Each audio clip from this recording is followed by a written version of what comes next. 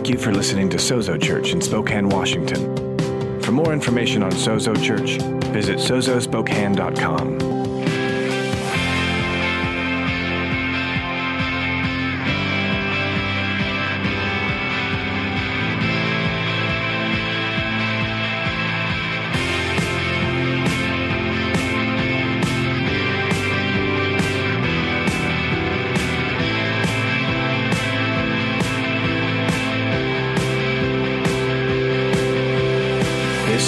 Sozo Church. Amen. Good morning, Sozo. How's everybody doing this morning? Awesome. My name is Mark. My wife and I serve as the lead pastors here. Pray that you're doing well this morning. Thanks for coming and hanging out with us. It's good to be in the house. Amen? Amen. Well, we are, as you could probably guess from that video, going through a series in the Gospel of John.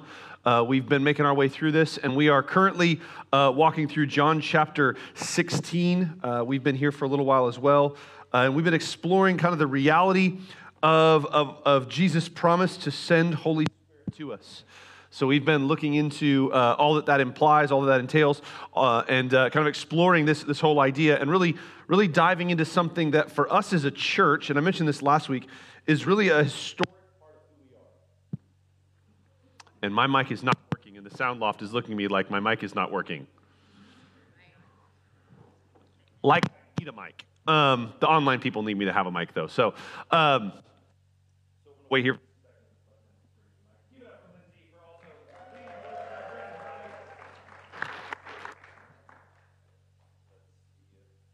Probably want me to turn the other one off first, don't you? Yeah, see, I'm good at this. I do this for a living, folks. Microphones, they're great. Okay, let's just go ahead and jump in. If you've got a Bible or you've got a Bible on your phone, however you choose to have the Bible, let's go to John chapter 16, verse 7. John chapter 16, verse 7. We read it out of the ESV here, so if you have a phone that can kind of switch between versions, it might be easier to follow along. We're going to read a little out of the Passion today as well, but that will be later. Let's go ahead and stand to our feet for the reading of God's Word. We don't stand to our feet to be religious or weird. We do it because we like to make new people feel uncomfortable. No, we do it because we believe that while much may be said today, what we are about to read is the living, active, breathing Word of God. Amen? And so we stand, again, not to be religious, but to show reverence to all that God would say to us. This passage, just so that we're all kind of on the same page, we know kind of where we are. This is Jesus' last evening before his crucifixion with his disciples, and he's having what I've been trying to stress to us is a very private, intimate conversation. You're getting to eavesdrop in on the last conversation Jesus wanted to have with his disciples. So this is a message. I say that because it's a message being delivered exclusively to believers. So if you have repented and believed the gospel, this is Jesus' message to you. Can I get an amen from some Christians? All right, let's go ahead and jump in. John chapter 16, verses 7 through 16. Get to go one more verse than we've read before. Yay! All right. John 16, verse 7. Jesus says, "Nevertheless, I tell you the truth.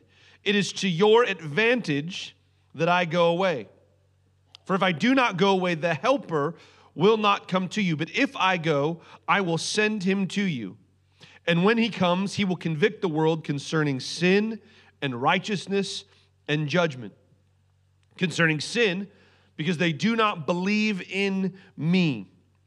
Concerning righteousness, because I go to the Father, and you will see me no longer. Concerning judgment, because the ruler of this world is judged." Verse 12. This is where we're going to kind of be focusing, verses 12 through 16 this morning. "I still have many things to say to you, but you cannot bear them now. When the Spirit of truth comes, he will guide you into all truth." Everybody say all truth. "He will guide you into all truth, for he will not speak of his own authority, but whatever he hears, he will speak, and he will declare to you the things that are to come. He will glorify me, for he will take what is mine and declare it to you. All that the Father has is mine," Jesus says. "Therefore I said, he will take what is mine and declare it to you. A little while, and you will see me no longer. And again, a little while, and you will see me." Church, let's pray together this morning. Holy Spirit, we thank you for your word. Come on, can you just thank the Holy Spirit for the word that he delivers to us? Thank you for the written word. Thank you for the whispered word, God, the word written in the scriptures that you speak to us. But thank you, Holy Spirit, that you don't just leave the words written on the page. You breathe life into them and bring life into our spirits through hearing them. God, we declare that we do not live off of bread alone, but by every word that proceeds from your mouth. God, we don't want just the old word of the past. We want the fresh baked word for today. We want that which you have for us today. And so we ask, God, that you would come and you would speak. That in the midst of the words that will be spoken, that we would hear that whisper of your voice. Lord, we did not come here to hear the ramblings of a preacher, to hear the opinions of men. God, we came here because we desperately want to hear your word to us today. In this chaotic world, in this noise-filled atmosphere, in this opinion-driven society, we long to hear what Jesus, you promised the Spirit would bring us into, and that is all truth. So we ask, God, that you give us ears to hear and hearts to receive the truth that you speak. Lord, that we would have the supernatural capacity to hear, that we would have the internal ability to receive, to allow your word to do its work at the deepest levels in our souls, that it would reject and remove, it would rebuild, it would tear down, it would build up. God, all that needs to be done within us would be done not by our striving, not by our working, not by our laboring, not by our efforts, but by your supernatural word delivered to us. Give us ears, give us hearts, but Lord, we continue to be bold and ask even for more. We ask for feet to walk out your word. God, that we would be doers of your word, not just hearers only. We reject the religious principle that says if we just show up, listen to a message, check off the boxes, that somehow that's all you desire of us. And Lord, that's not. You long for us to walk with you every moment of every day. So let us be doers of your word, not just hearers. All for your glory and the good of all people. We ask this, Lord, in Jesus' name. Everybody said? Come on, everybody said? All right, go ahead and greet somebody around you real fast and then grab yourself a seat.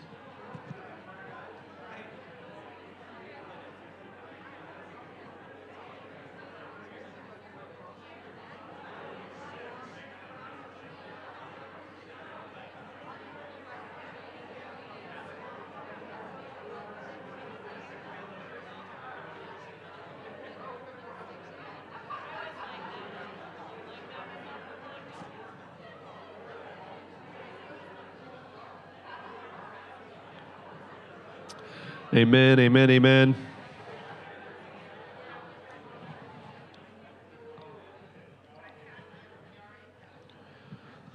If you're taking notes this morning, I'm going to be talking under the title Divine Illumination, how Holy Spirit reveals reality. I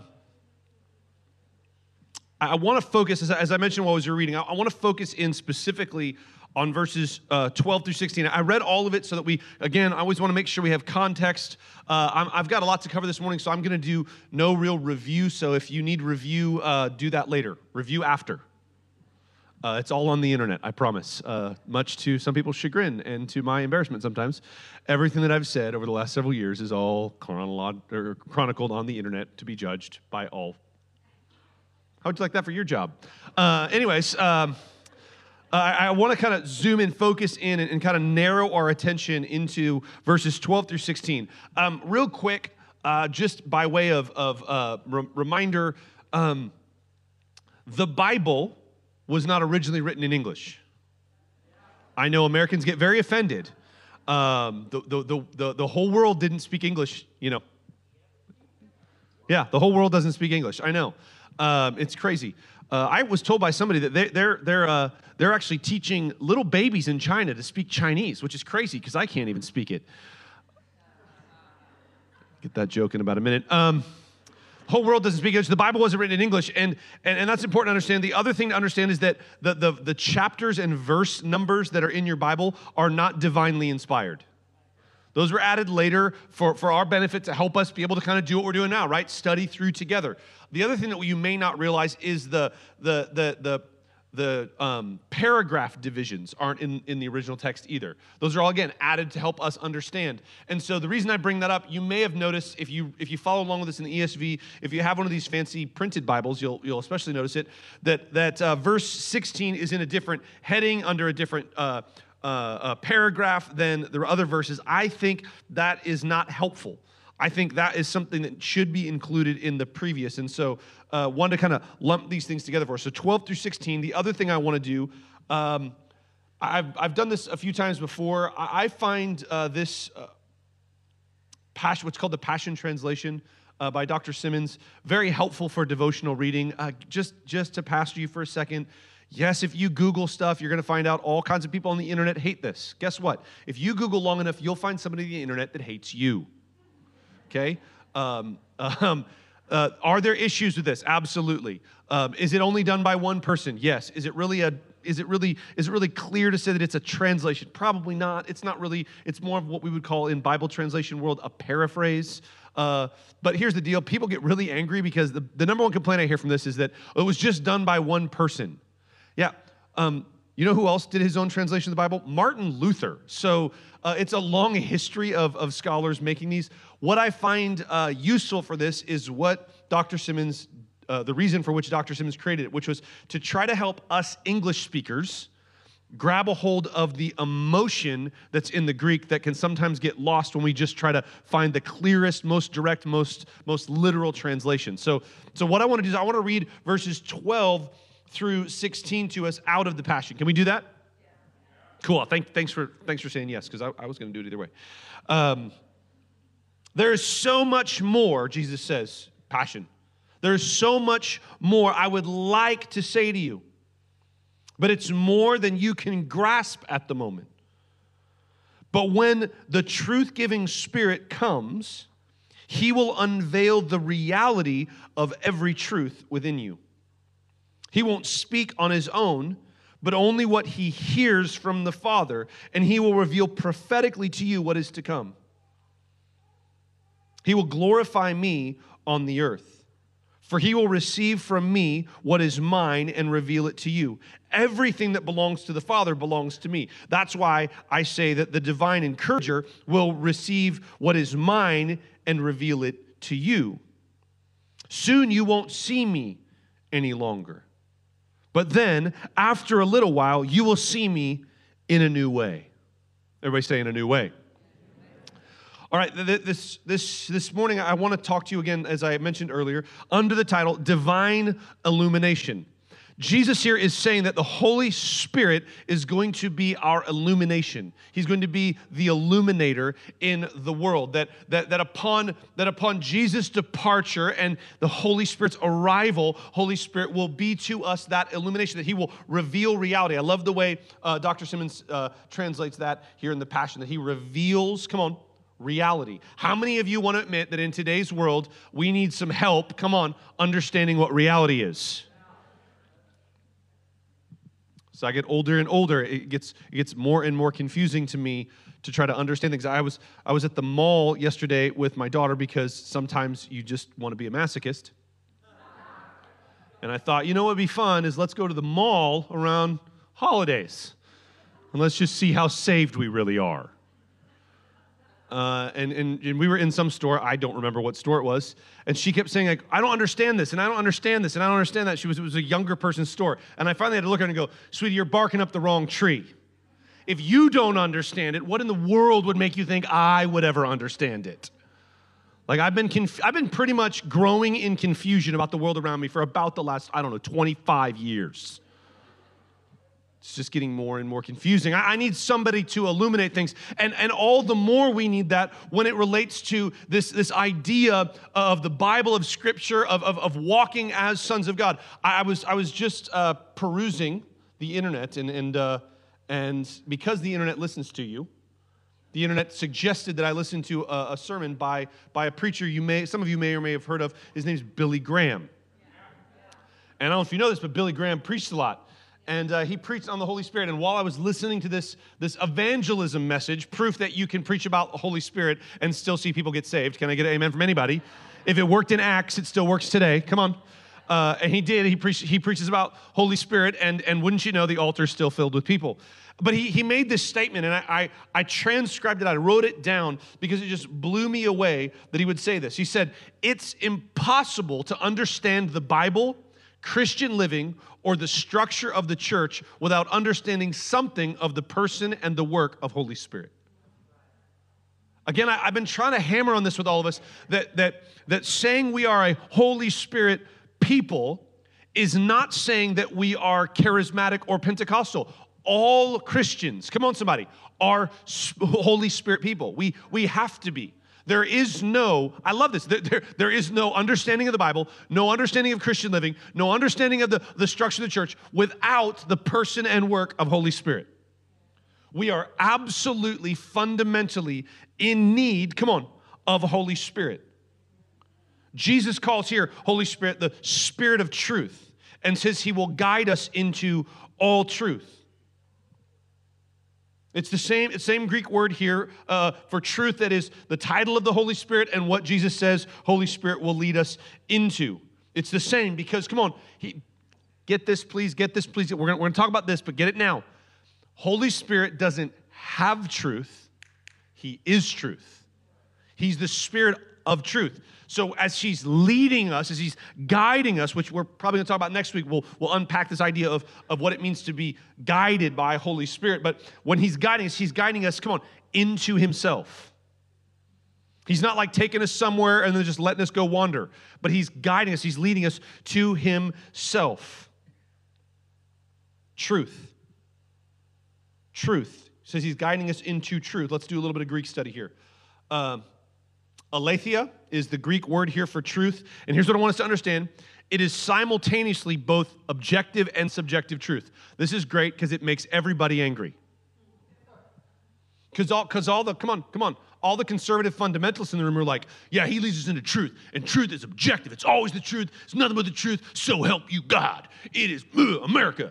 And that's, we want solid, firm, only, ever. That's it. Boom, truth. And it's absolutely that. Amen? So hallelujah, all you conservative fundamentalists. It is that kind of truth. And then you've got more of the progressive, more of the floaty people. And they're like, well, you know, we got to know kind of more of the subjective stuff. And we've got to kind of know because it can be true here, it can be true there. And what about in this situation? What about that situation? Here's the amazing thing about this word, aletheia. It means both. It is both objective truth and subjective truth. It means what is true in any matter, but it's also truth as a personal excellence. Here's what I want you to understand. Truth, in order to be reality, has to be both objective and subjective.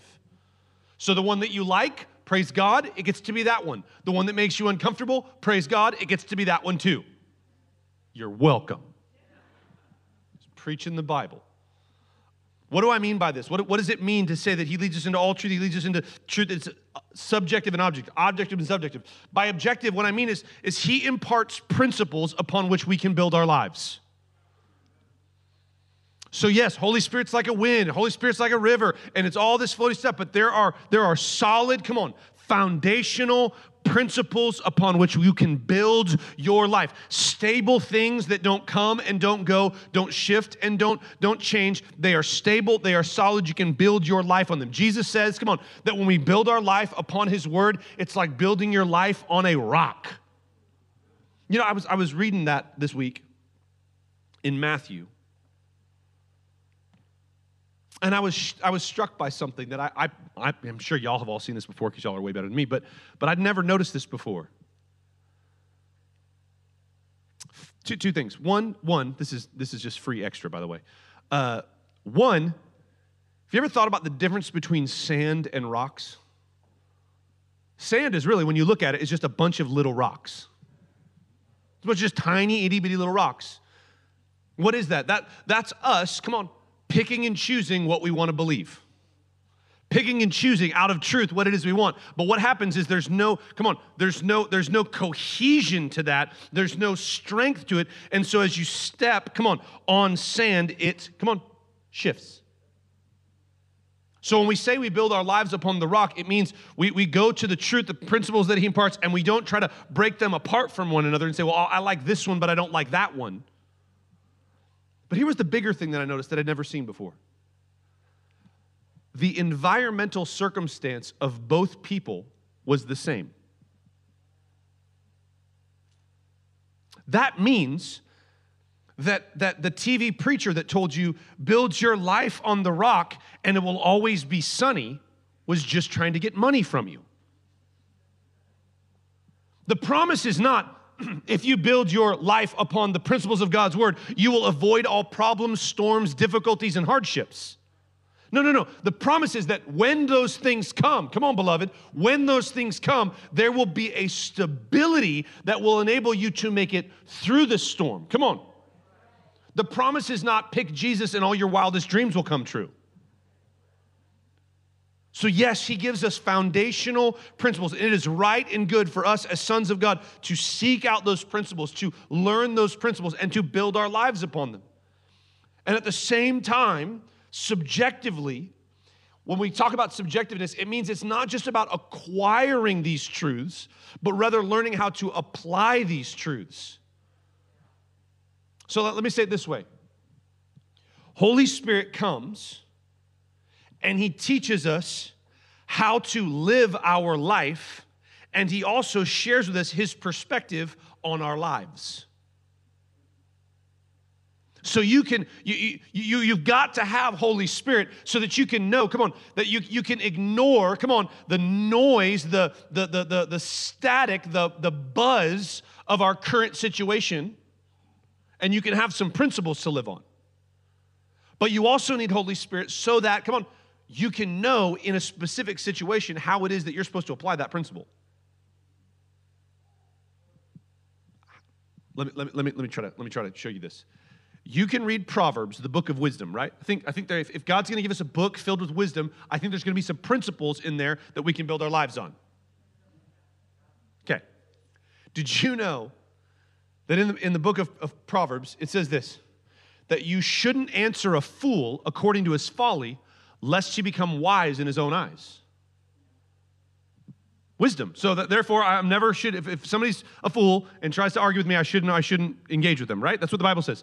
But then just a few verses down, it says, always answer a fool according to his folly, lest he think himself wise. Which one is it? The answer, like all answers, is yes. This is why, this is why Billy said, right, you've got to have, you can't have an understanding of the Bible without Holy Spirit. You just can't. It's impossible. We need him. We need him. So if I was going to try to summarize, what do we mean then? But when you say truth, here's what I want to say. Holy Spirit reveals reality. Whatever that reality might be, he reveals that reality. He's the illumination. Have you ever noticed how much better things are when the lights are on? If you don't believe me, try walking around a building like this at about 4 o'clock in the morning like I did this morning and trying to convince yourself that there aren't ninjas in the dark trying to kill you. I've shared this story before, but I just, my wife and I had this was about almost 20 years ago. We'd moved into a house. Yes, we were married. Yeah, we've been married a long time. It's what happens when you get married when you're like 19. We moved into this new house, and y'all know new houses, right? Here's the new houses have new noises. And if you're like me, noises at night wake you up because, again, there are always ninjas trying to break into my house. I haven't caught any of them yet, but I'm sure they've tried. And I know they do because they move my keys.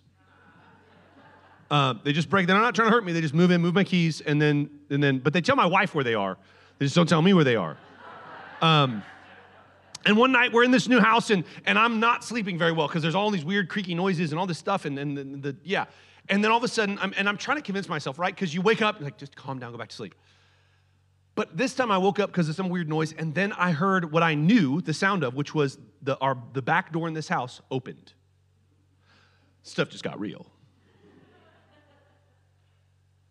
So I get up, being the man of the house. I get up and I'm like, okay, here we go. And I come out and I'm like, I'm sure I'm just hearing stuff. And I look out and sure enough, like, nope, back door is wide open. This was like a rancher house, so our bedroom was the end of the hallway, and I can see the back door. And I'm like, oh, it's go time. And I got whatever device I had at the time to defend my house, probably a baseball bat or a giant knife or I don't know what, and went to fight the ninjas. I'm like, let's go. So I go around, my wife and my daughter in the end of the hallway, so I'm like, okay, they're safe. If I just keep going this way, I'll find the ninjas and I'll be able to win. Or pirates, I don't know, they could have been pirates. And I'm going and I'm looking around, I'm trying to find out, I'm checking all the rooms, they're not here, they're not there, they're not here. I check the garage, I'm like, no, and I go and shut the door, and I shut it, I'm like, lock it, yeah, and I walk away and it goes poof and opens back up. I'm like, oh, that's how this house works. So it's not ninjas, it's ghosts. No. So I shut the door and got something to put in front of it and okay, done, we're good, okay. Whew. And I'm thinking, look at me, I defended my home. And I turn and I walk down the hallway, and as I turn and look down the hallway, there's a person standing at the end of my hallway. And it's not my wife, because this person's like me, tall as me, it's at the hallway, and I'm like, okay, here we go. And I got my thing ready, and I was like, hey! And I went like this, and they went like this, and I went like this, and they went like this, and I went like this, and then I realized my wife had hung a very large framed picture at the end of the hallway that in the dark had become a mirror. So I chased the guy out by turning the light on and went back to bed and never told my wife that story until I used it as a sermon illustration years later. In the dark, come on, things get weird, right? We act weird, things act weird, things look different. But come on, when you turn the light on, it's not a monster, it's not a ninja, it's not a ghost, it's not even a pirate, it's just your stupid self staring back at you because you're not good at noticing when your wife hangs stuff up. Holy Spirit comes to be that light, come on, that illuminates and reveals, come on, reality. He reveals reality to us. So my question then, real fast, before we get into the specifics, is what reality does Holy Spirit reveal to us? Let's go to the text. Jesus says that he will lead us into all truth. Everybody say all. Okay, here's where we get to unpack some stuff. Yes, the word all in Greek means the same thing it means in English. It means all. However, there's some nuance to this word that Jesus uses to say all. Because yes, it means all, but more specifically, it means some of all types. Or some of all kinds. Let me explain, and also simultaneously humble brag and make anybody, specifically, I'm going to guess, mostly dudes who grew up in the 80s, really jealous for a second. When I was growing up, as a child of the 80s, I had all of the G.I. Joe action figures. No. And all of the vehicles. My friends would come over and they'd be like, dude, and by the way, all the dudes in the room, like, yes, the truth is I didn't have one aircraft carrier. I had 2 aircraft carriers. And yes, it was just as big and glorious as it looked in the commercials. I used to sleep on it. That's how big it was. I don't have them. If I did have them, my children wouldn't have to pay for college. No, so I don't have any more, but I had all of them. Now you go, well, you didn't have all of them because I had some of them. Yes. Now you understand the complexity of the word all. When Jesus says Holy Spirit will lead us into all truth, he doesn't mean every of all of the truths. He means some of every type. So what I want to do is we could spend literally all our lives and ought to spend all of our lives exploring the truth that Holy Spirit reveals to us. What I want to do is just tie it to the truth that Jesus here shows us in this text, in these verses, specifically 12 through 16. What is the truth, come on, that Holy Spirit is going to lead us into? The first, he reveals the reality of our interior world. He reveals the reality of our interior world. He says, you can't bear this truth that I desire to give you. You can't bear it now. Here's what I need you to understand about that. Jesus isn't saying that his disciples were too stupid to understand it. That's not what he means. What he's talking about is not an intellectual understanding, but rather an internal structure capable of actually bearing the weight of it. This means that Jesus withholds good when our capacity to carry it is less than that which is necessary to bear it. See, more good than you're capable of carrying isn't good. Anybody who's gone on a hike has learned this. If you've gone on a long term, like if you hiked up into the mountains to camp, you find out really fast more than you are capable of carrying isn't good. More than your capacity to carry is not a blessing to you. I've said this to you before. I'll keep saying it to you. Jesus, come on, reveals that the Lord is always and only. This is what theologians call the immutable goodness of God. There's nothing else in God except for good. And that means he only and always gives us good. And I want to pastor you here a little bit, and I want to help you. This is meant to help you. If you're struggling because you're going, well, I see this good thing and I don't have it. I'm not denying that thing may or may not be good. We're not going to argue about that. What I'm saying is if the Lord hasn't given it to you, it is not good for you. Be that because it is beyond your capacity to bear it, or it's lower than the maturity level that he's called you to. Come on, somebody. So Jesus here is saying, look, I desire to give this thing to you. I want to talk to you about this. I so long to share with you this truth, but if I shared it with you now, you would not be able, come on, to bear it. You wouldn't be capable of handling it. Which means that God doesn't change, we change. And this is so important to me that we understand. Am I the only one that in one season of my life, come on, the Lord seemed to say one thing to me, and in another, he seemed to say something else? Well, did he change? Who changed? I did. There were seasons of my life where things were permissible to me, and other seasons of my life where they were not. Now, you can call that legalism, but I call it being led by the Spirit. You can call that being wishy-washy. I call it being led by the Spirit. Again, are there principles? Come on. Objective and subjective, both. Not either or. Not pick and choose. Subjective isn't I get to pick and choose what the objective truth I like and make that my subjective truth. Not talking about that. We're talking about being led, being guided by Holy Spirit.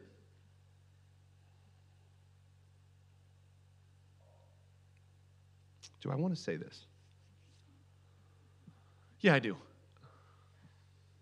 An unwillingness or an inability to flex, shift, change, move is not a sign of spiritual maturity. It's a sign of death.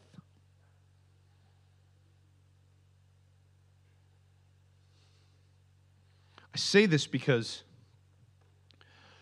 we can sometimes think that if we admit that we're learning new things, that somehow makes us immature. Like we should have all of our doctrine figured out and settled by now. And so since you don't, you just pretend like you do. That's not a way to grow in spiritual maturity. That's a way to die.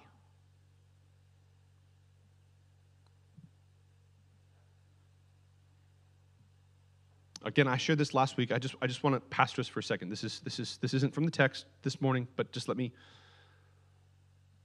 If I were to poll this church, my prayer would be that those that call this church their home church, if I were to poll you, if I were to ask and say, do you want to see signs, wonders, and miracles flowing in and through your own life? Do you want to be able to pray for sick people and they get healed? Do we want to see blind eyes open? Do we want to see marriages restored? Do we want to see mental health brought back? Do we want to see things, the stuff we saw in Acts, do we want to see that in our lives? I pray that we would all say yes, amen, and be a little bit more excited than you are right now.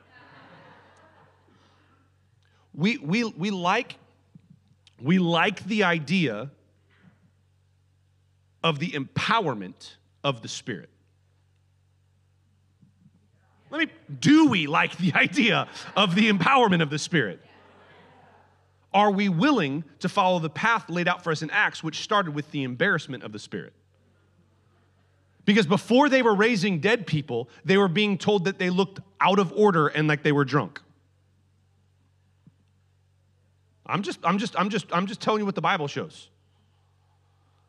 And here's the part that really bothers me. And I think,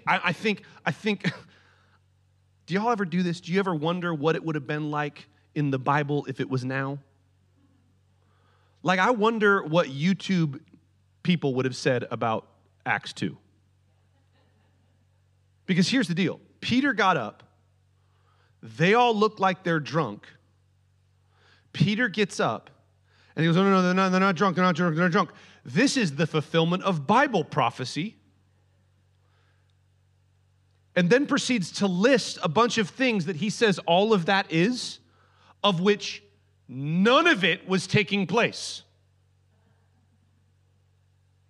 There's old men dream dreams, all prophesy. Like, everyone's awake, nobody's dreaming a dream. But he goes, no, this is that. It's like, Peter, let me explain how biblical hermeneutics works to you. You're doing it wrong, apostle. The internet YouTubers would go nuts. The blogosphere would just be abuzz with how bad it was. Twitter would have a field day. Christian Twitter, they would love that. They would talk about how nobody should be joining this weird cult church happening in Jerusalem because they claim to be interpreting Scripture, but what we see isn't. No, you've got to be willing, come on, with no evidence to say, this is what the Lord is calling us to do and be willing to be embarrassed before we're able to be empowered. And as long as we're back at him and say, hey, as soon as you do something, I'm happy to jump on the ship. That was all free, by the way.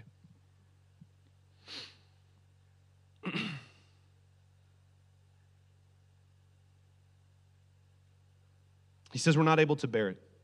What is it that makes us able to bear it? By the work of Jesus, amen? By what's about to happen, right, in the next few chapters that in the next 10 years we'll get to. And by the coming, maybe 20, by the work of Jesus, by the coming of the Spirit, we are made able, come on, to bear. We are made ready to bear the weight of the revelation that Jesus is saying here. Again, bear does not mean intellectual intelligence, but rather structural integrity. That's why I like the way it says it in the way I like the way it says it in the passage. He says you're not able to grasp it. Right? You're not able to hold on to that thing. Because of two things. Because of its weight, come on, principles, and because it's wiggly. Right? You lack the strength and you lack the skill to hold on to this thing. But he's saying that there is one who's coming, that he will be the one to be able to make you be able to bear it. So the first thing he reveals is the reality of our interior world. Next, he reveals the reality of the new covenant and of our new creation. So give me a little bit of time here for a second. Jesus says that he will reveal to you things which are to come. And all my charismatic friends in the room are like, yeah. He's talking about fortune-telling prophecy. How the Holy Spirit will tell us the future. And while absolutely, please hear me, absolutely, we're a church that believes in that type of application of the word prophecy or prophetic. But I don't think contextually you can make that argument from what Jesus just said. That he's saying that when the Spirit of truth comes, he will tell you about the future. I don't think you can make that argument from the text. I think what Jesus is trying to help them understand is he's going to tell you about what has happened, the things which are from their perspective to come. Because again, you have to understand that these were good Jewish boys that knew their Old Testaments very, very well. But what was about to happen was going to take a supernatural ability to see beyond just what was physically happening and understand the supernatural ramifications of that which was happening. They needed to understand the new covenant that they were stepping into and the new creation that they were made into.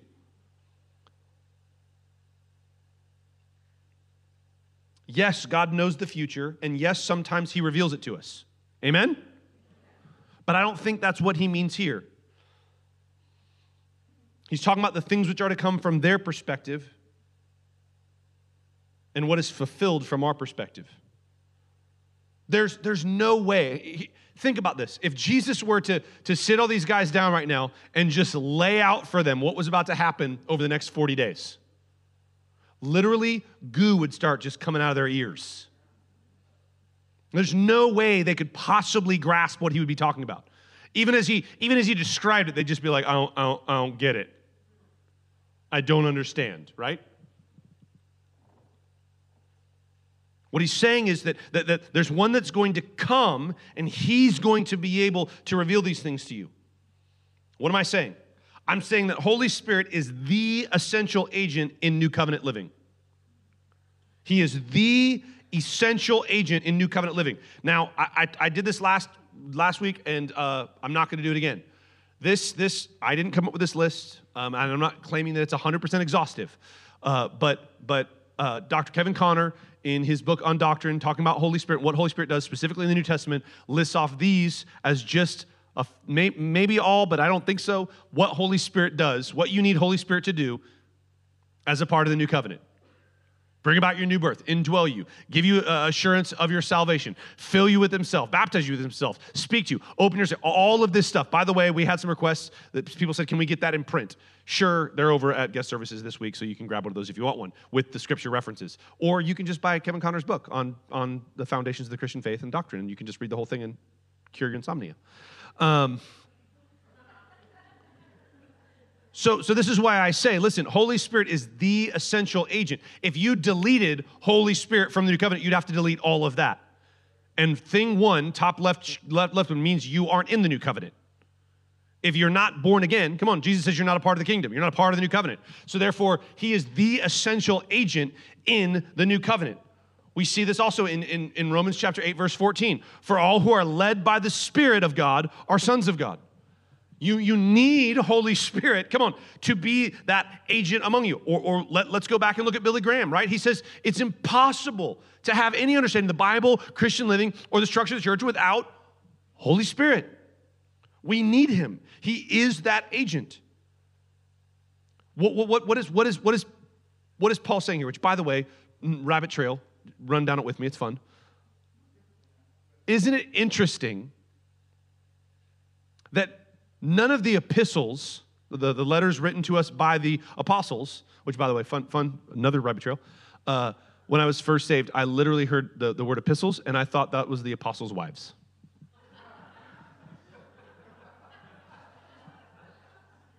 In case you're feeling like you don't fit in around church, neither did I. People were like, well, you know what the epistles said. I'm like, I didn't know we knew what they said.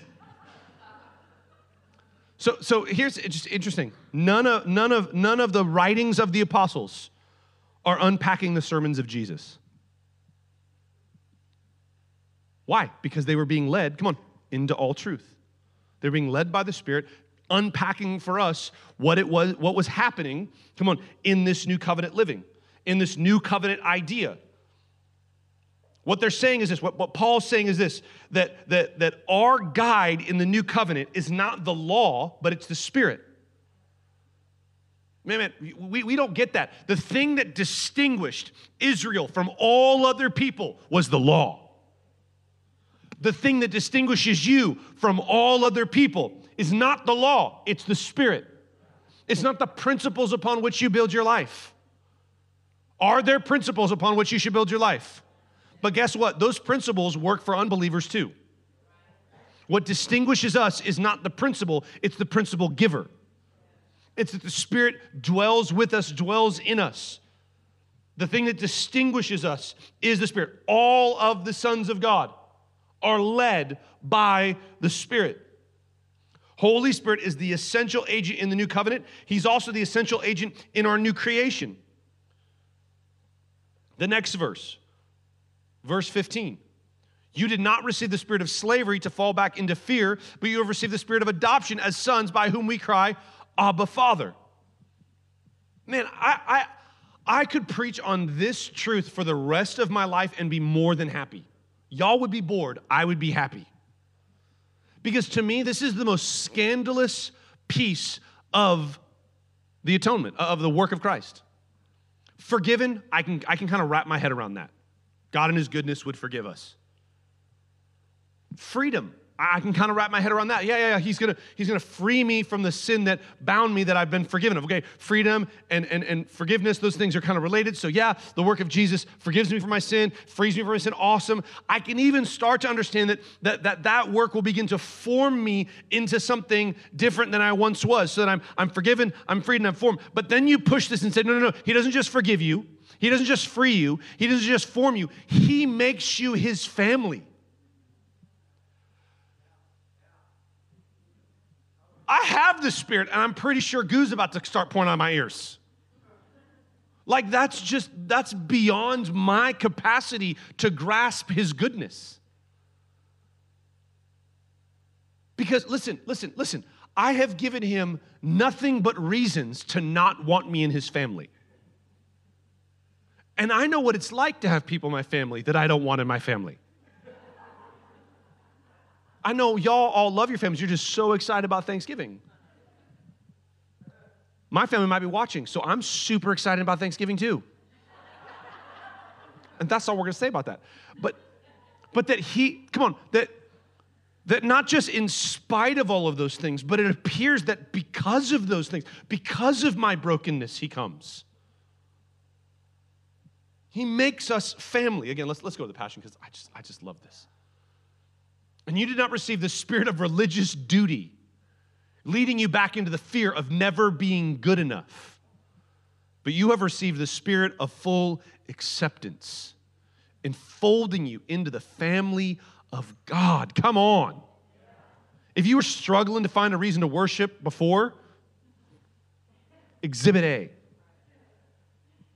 And you will never feel orphaned. For as he rises up within us, our spirits join him in saying the words of tender affection, beloved Father. Come on. Yes, he's the agent in our new covenant. I'm glad that there's a new covenant. But don't think that what Jesus and Holy Spirit do is make sure, you got all your paperwork in order. Well, we made sure that you dot all the T's, cross all the I's, blah, blah, blah, blah. No, that's not what he does. He actually makes you family. He actually makes you be able to, when you see the Father, you don't get scared and run, but you go, Dad, Abba, beloved Father. Hey, that's my dad. I don't have to be afraid. I don't have to worry about not measuring up. I don't have to worry, come on. Let's get where we really live. I don't have to worry about how clean the house is. I don't have to worry about how well I'm doing at my job and if God's really going to be happy with me in that. I don't have to worry about, did I raise my hands at the wrong time? Did I sing loud enough? Did I read enough Bible verses? Did I pray long enough? Was I nice enough to that sweet little old lady? Was I mean enough to the people that I think I'm supposed to be mean to? Come on. We're free from all that. Well, we talked about this months ago, right? We get rid of Ishmael. We get rid of self-effort. We stop being intimate with legalism, with Haggai, right? We break all that off and we get it out of our lives and we inherit, joy and spirit-filled living. That's Isaac. We become new in him. We get included in the family of God, which leads us nicely to our next thing. He reveals the reality of Trinitarian intimacy. Jesus says, all the Father has is mine. All the Father has is mine. Holy Spirit is God. Not a part of God, not a piece of God, not a manifestation of God, not the woo of God. He is God. Which means Holy Spirit exists in what we talk about here, the swirl of God, right? The Trinity. Perfect love. If you ask me to define, to help explain Trinity, here's what I'm going to say. God, as the triune God, is perfect love, loving perfect love, loving perfect love, loving perfect love, loving perfect love, loving perfect love. It is God in himself being perfect love. Holy Spirit exists in that swirl. Amen? And what Jesus here is saying is this. He says, whatever he hears, he'll share with you. He'll take whatever's mine, he'll give it to you. And by the way, whatever's mine is the Father's. Here's what I hear as he's saying that. Holy Spirit is going to let you eavesdrop in on the heart and intimate conversation of God himself.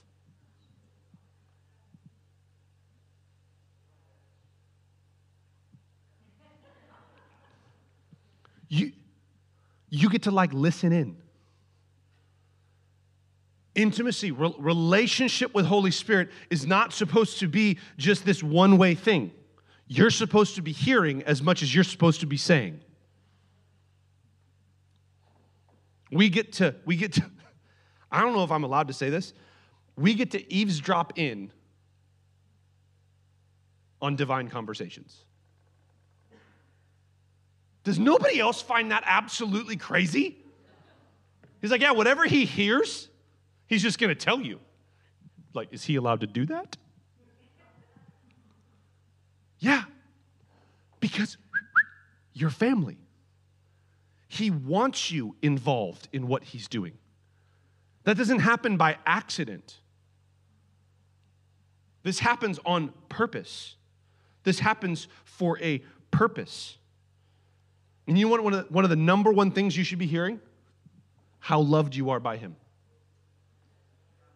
That is not wishy-washy, greasy preaching. That's Bible. Prove it, preacher. Okay, I will. I'm just going to hang out in Romans today, apparently. Romans chapter 5. And hope does not put us to shame, because God's love has been poured into our hearts through what? Who's been given to us. So what is it I should be hearing as the Spirit of truth, as Holy Spirit is there? What should be being poured into my heart? What should I be hearing? What's the frequency that I should be receiving? You are loved by God. He loves you. He loves you. He loves you. Okay. Because God's love has been poured into our hearts. Whatever he hears, he'll say to you. That means right now, God's having a conversation about you. In himself, he's talking about you. And if you're a child of God, here's what he said. Man, I love them. I love them. I think about Job. Not the part of Job that confuses everybody, but the beginning part of Job. Where God is surrounded by the heavenly hosts. Man, I wish I had time to preach on that, but I don't. Surrounded by the heavenly hosts. And the accuser comes in. And God finds Job so fascinating, he can't even help talking to Job's enemies about Job. He's like, have you considered Job? He's stinking awesome. Which gets Job in a whole bunch of trouble. Which is my way of saying, just because God loves you, doesn't mean your life is all going to be wonderful.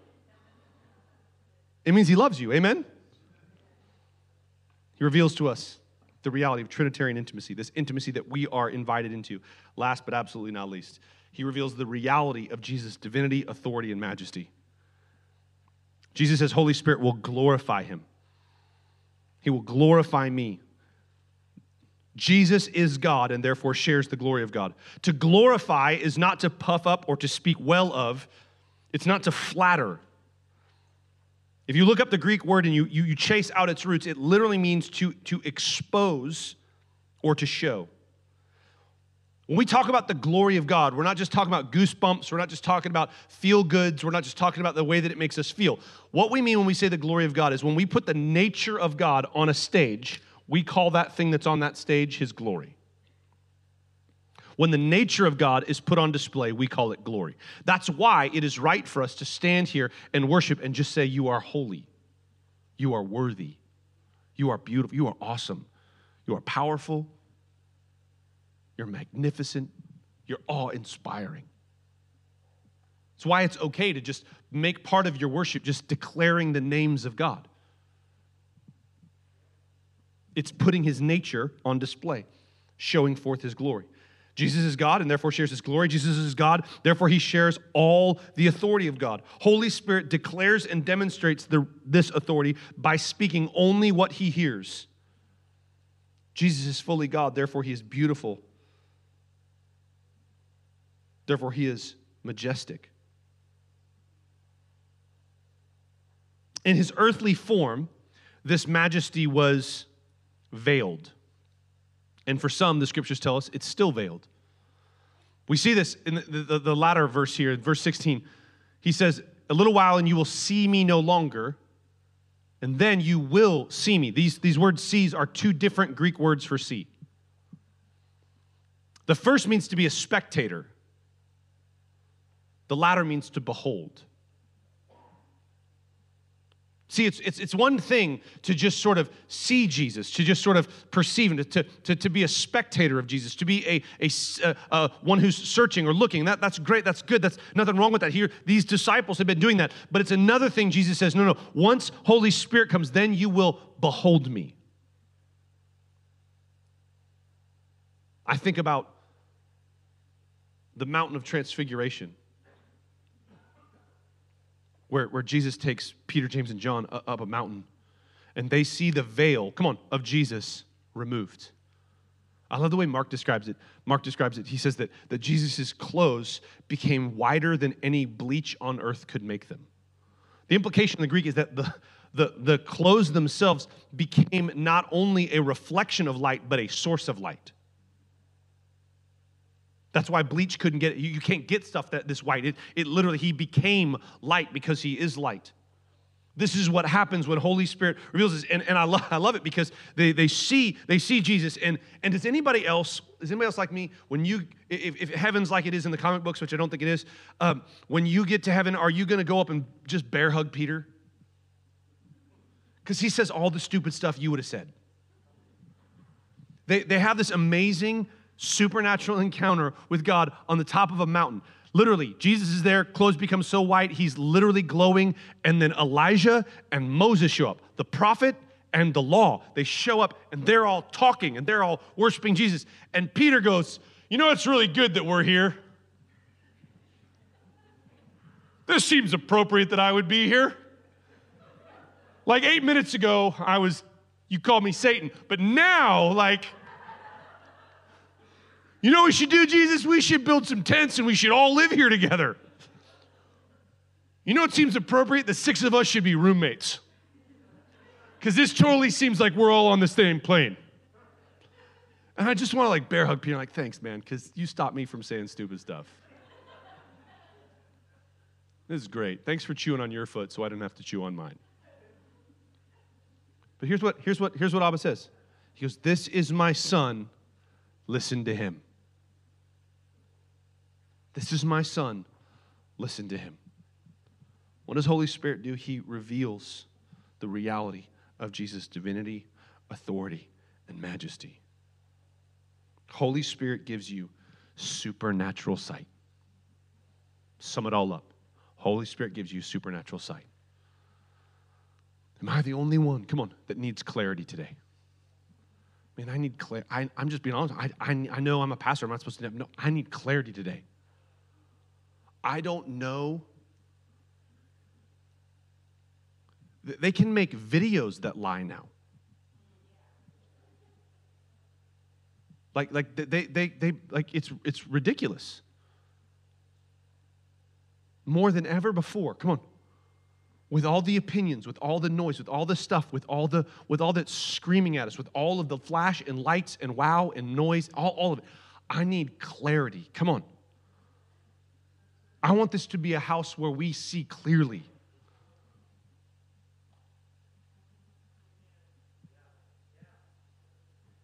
I know we want to get to the power, the wonder, the awe, all that stuff, but come on, if we're not willing to embrace this stuff, to be able to see and go, I know everybody else says this is what it is, but man, I'm telling you that's not what it is.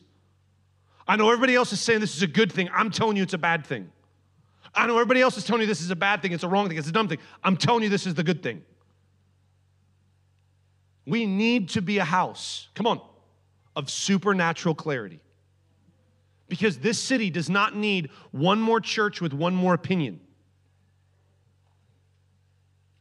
It needs a people that can stand up and say, this is that. And I pray that, listen, I ended with this last week, I'll end with it now. I pray that for all churches here, but I don't get to be the pastor of any other church. Thank you, Jesus. I'm only the pastor of this house, so I'm going to talk to us. I hope all other churches are pushing into this as well, but if they're not, I don't care. I know there are some. I'm not trying to say that we're unique and we're the only ones. And blah, blah, blah. No, come on. God has lots of wonderful people here with lots of wonderful churches here and then some other churches. Let's stand to our feet before I say something else dumb. I don't take it back, though.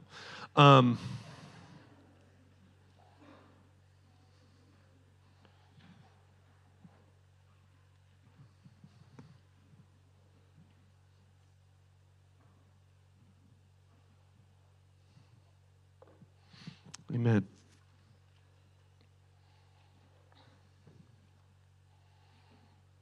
Holy Spirit reveals reality. As we respond, here's what I want us to do. Again, we've been doing this, and I'm going to keep doing it, and we're going to do it even more in the future. And that's push us to practice. Okay? So if Holy Spirit is the one who reveals reality, and I read it to us out of the Passion because I love the way he does this. He reveals it within us. Amen? So I want to give us some time to ask this question of you, give you some time to contemplate it, to commune with Holy Spirit and ask him to answer this for you. Where is it that you need Holy Spirit to reveal reality to you?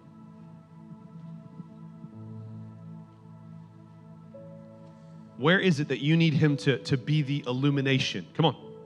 In your own heart and in your own life.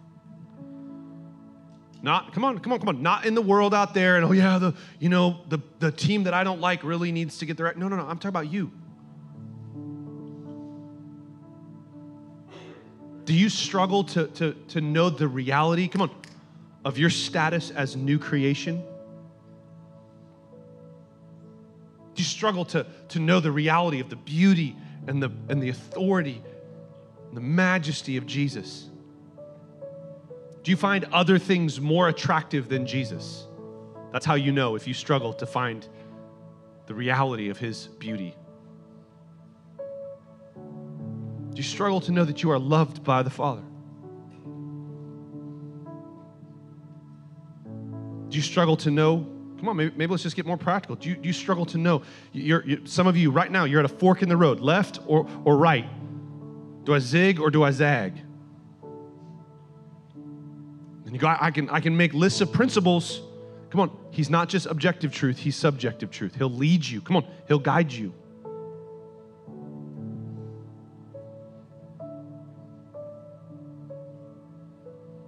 I believe Holy Spirit wants to speak to hearts this morning, to reveal reality. Specifically feel like there are people here, as I said earlier, that you are loved by God, that he literally is having a conversation that he wants you to eavesdrop in on. Some of you bristle at that because all you can think of is the guilt, the shame, and the condemnation that you have buried yourself under. And that maybe even, yes, I'll say it, preachers and religious people, and maybe they had good intentions, but they tried to bury you under that guilt and shame as well. And I'm here to tell you that you are loved. No, I'm going to say it this way. You are infinitely loved by infinite love. I'm not making excuses for what you did. I'm telling you that the solution to what you did is not found in you feeling sorry for it, but you running into the arms of the one who you were created for. Holy Spirit welcomes you back to the place that you were created from and created for. Let us make man in our image.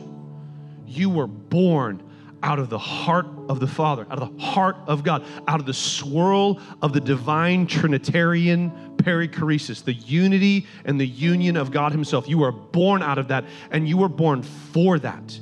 And you will never know satisfaction until you find it there. Maybe that's you this morning and you just need Holy Spirit to reveal that reality. We're going to take some time this morning and just practice. Just practice listening to Him. Team's going to lead us in singing. We're going to open up our response as we do every week because we believe it's right and good. Come on, to respond when we hear. And let me say this. We did a series on this a while back. I want to say this. The way that we respond are not religious rituals. They're things given to us by the Lord in the scriptures as touch points where His grace meets us. So we celebrate. Even in our sorrow, we celebrate. I got to attend a memorial service of a pastor friend of mine about a week ago. And I loved to see even his wife and children in the front row with their arms raised, worshiping Jesus. Even in the midst of their sorrow, even in the midst of sorrow, we celebrate. Celebration, and He meets us there. I can't tell you how many times I've walked into this room, stood roughly right there, and in hardship, difficulty, trial, pain, confusion, in the midst of worship, been met by Holy Spirit. Reveals reality, and all of a sudden, wow, things aren't what I thought they were. Contemplation, God meets us as we meditate upon Him, amen?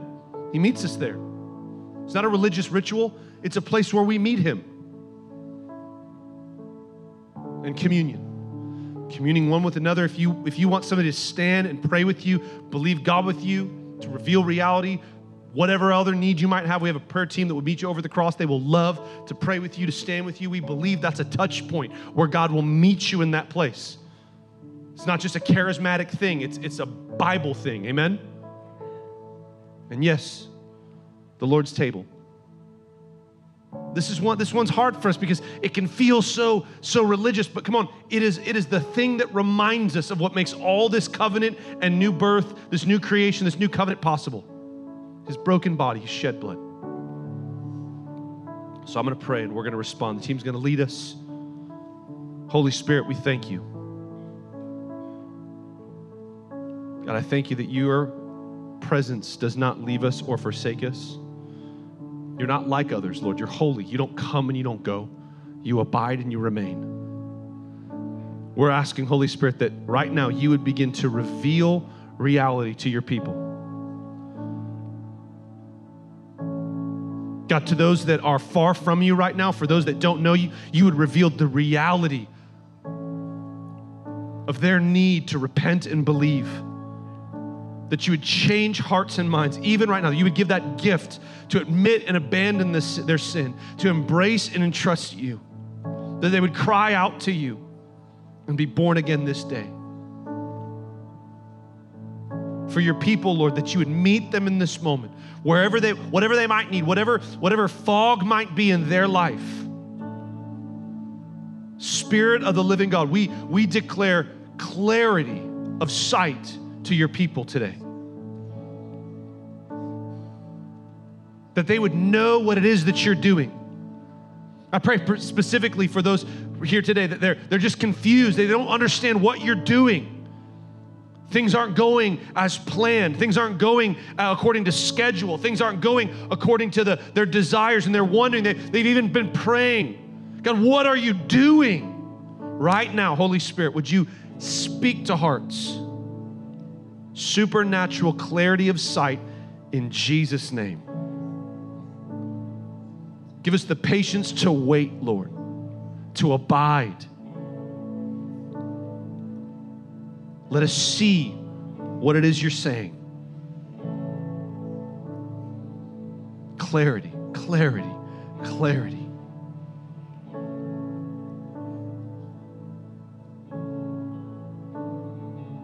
Supernatural sight.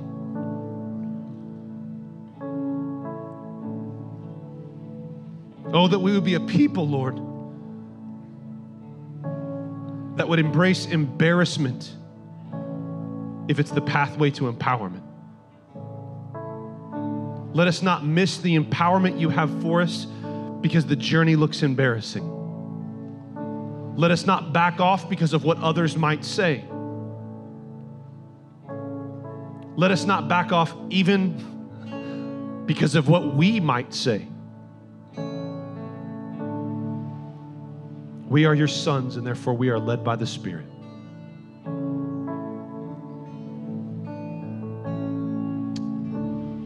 We are your sons, therefore we are led by your Spirit.